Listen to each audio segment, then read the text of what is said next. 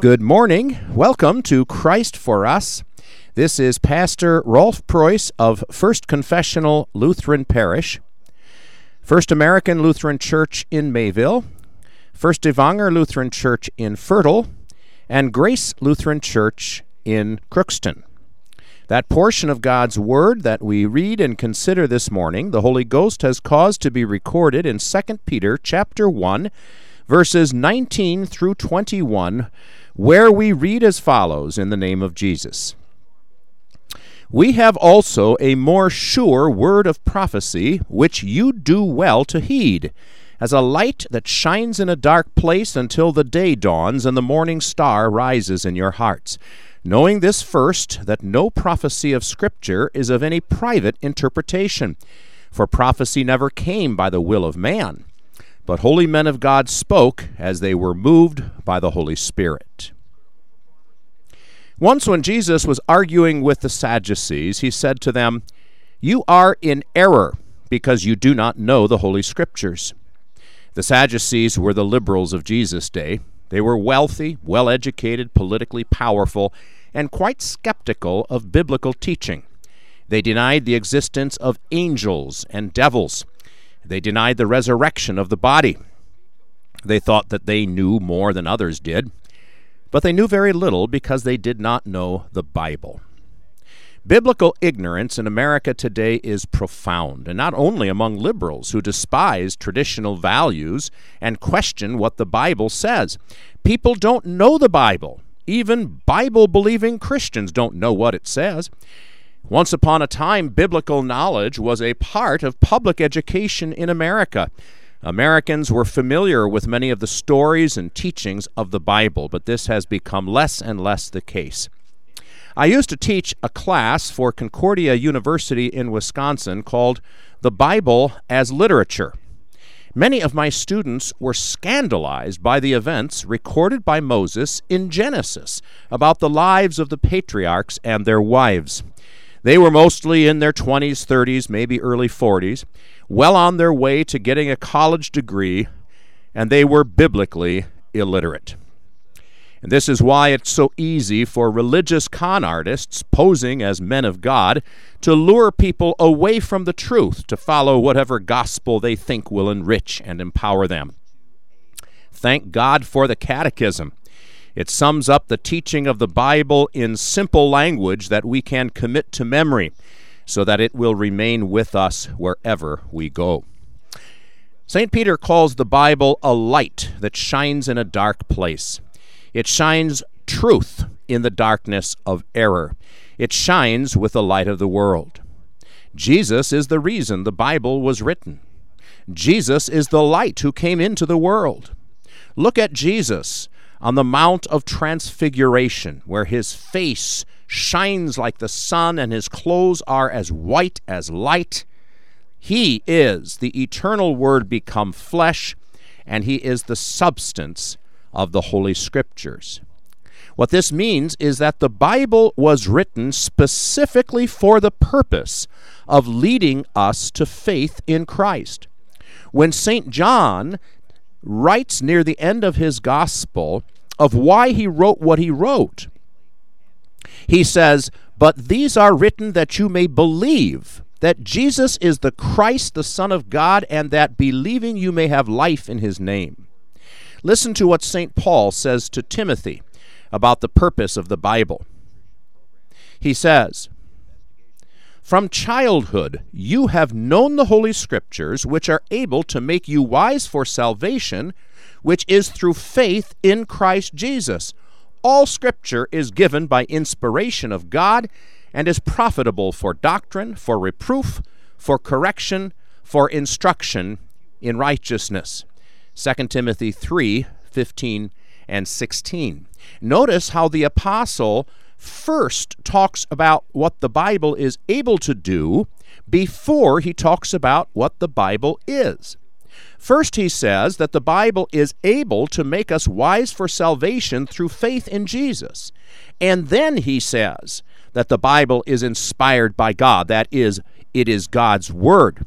But it is more important to know the purpose of the Bible than it is to know what the Bible is, because if you go to the Bible for some other purpose than to find in its pages Christ, your Savior, then you will not ever understand a word of it. We will be blinded to the true teaching of God's Word by our own false expectations. The Bible was not written to establish a code of law by which to govern the nations. The Bible was not written in order to compete with the worldly philosophies. The Bible was written that a sinner might find a Savior, and we must read the Bible on its own terms. It's a light that shines in the dark place, and Jesus is the light of the Bible. Let's look back at that mountain where he revealed his glory, where his face was shining like the sun and his clothes were as white as light. Do you remember that story?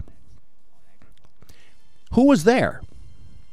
We see two great Old Testament prophets, Moses and Elijah. And we also see three New Testament apostles, Peter, James, and John. And there is Jesus, the light of the world, at the center of the Holy Scriptures. He is in the Old Testament concealed. He is in the New Testament revealed. And the Apostle Peter tells us to look to the Holy Scriptures. Why? Because the written Word of God is more certain than even our own experiences. Now think about that. What we see, hear, touch, taste, and smell is real. We depend on our senses. But the truth of the Bible is even more sure than what we experience with our senses.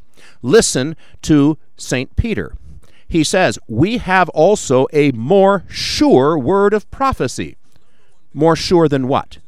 More sure than what Peter saw with his own eyes and heard with his own ears. Now, most Bible translations miss this point, and so they mistranslate the text, and they add a word into it that isn't there.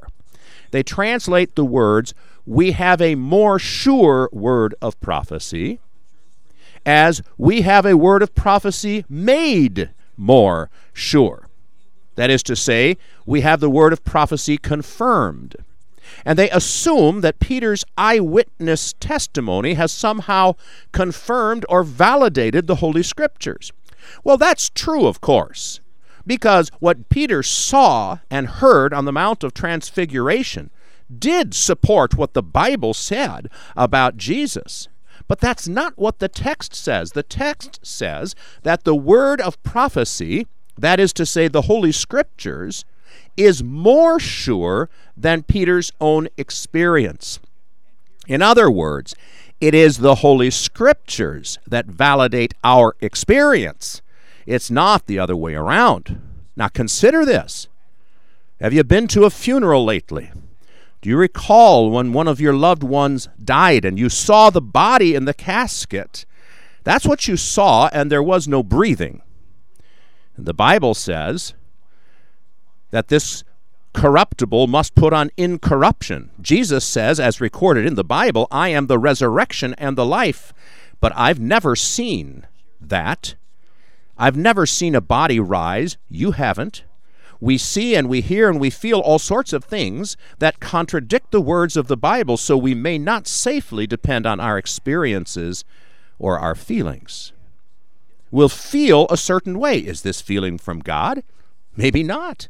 Christians assume things based on their feelings, and then they're led astray. In defense of just about every kind of sin, Christians ask themselves, doesn't God want me to be happy?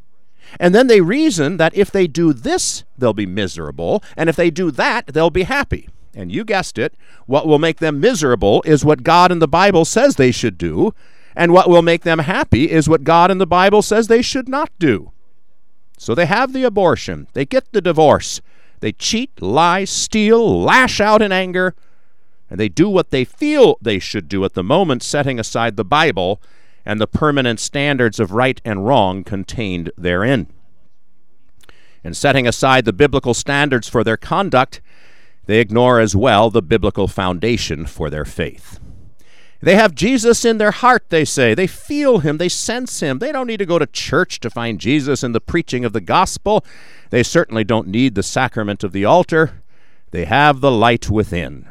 So they trust in that light within and are led into every kind of false faith imaginable. They lose confidence before God because they don't have God, and they don't have God because they don't go to where God reveals himself. And should they decide to go to the Bible, they take it in whatever way fits in with what they've already decided it should say. But the Bible doesn't mean whatever anyone wants it to mean. As St. Peter reminds us, no prophecy of Scripture is of any private interpretation, for prophecy never came by the will of man, but holy men of God spoke as they were moved by the Holy Spirit. Since the Holy Spirit moved the biblical writers to write what he wanted them to write, the Bible is literally God's Word. Therefore, it cannot be interpreted in such a way as to contradict itself. God cannot err or be mistaken. Therefore, the Bible must be interpreted by the Bible. God interprets his own words. His words aren't ours to twist and to turn to suit our own feelings.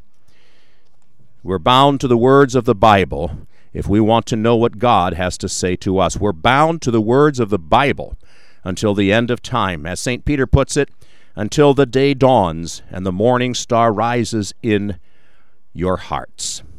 For the time being, our hearts are a poor guide for living and a poor foundation for faith. But the Bible cannot deceive us. Its standards are solid and sure, and its promises are faithful.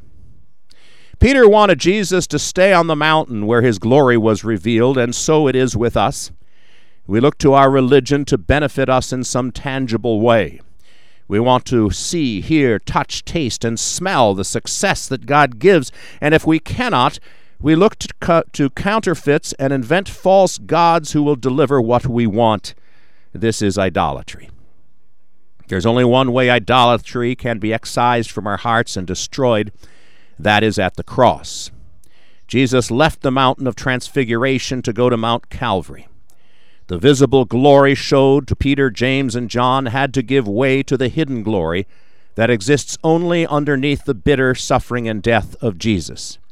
The true glory of Christ is hidden under his suffering, because it is in his suffering that the power of light destroyed the power of darkness, purity defeated sin, innocence destroyed guilt, God crushed the devil, and we won. We were purchased by the blood shed there.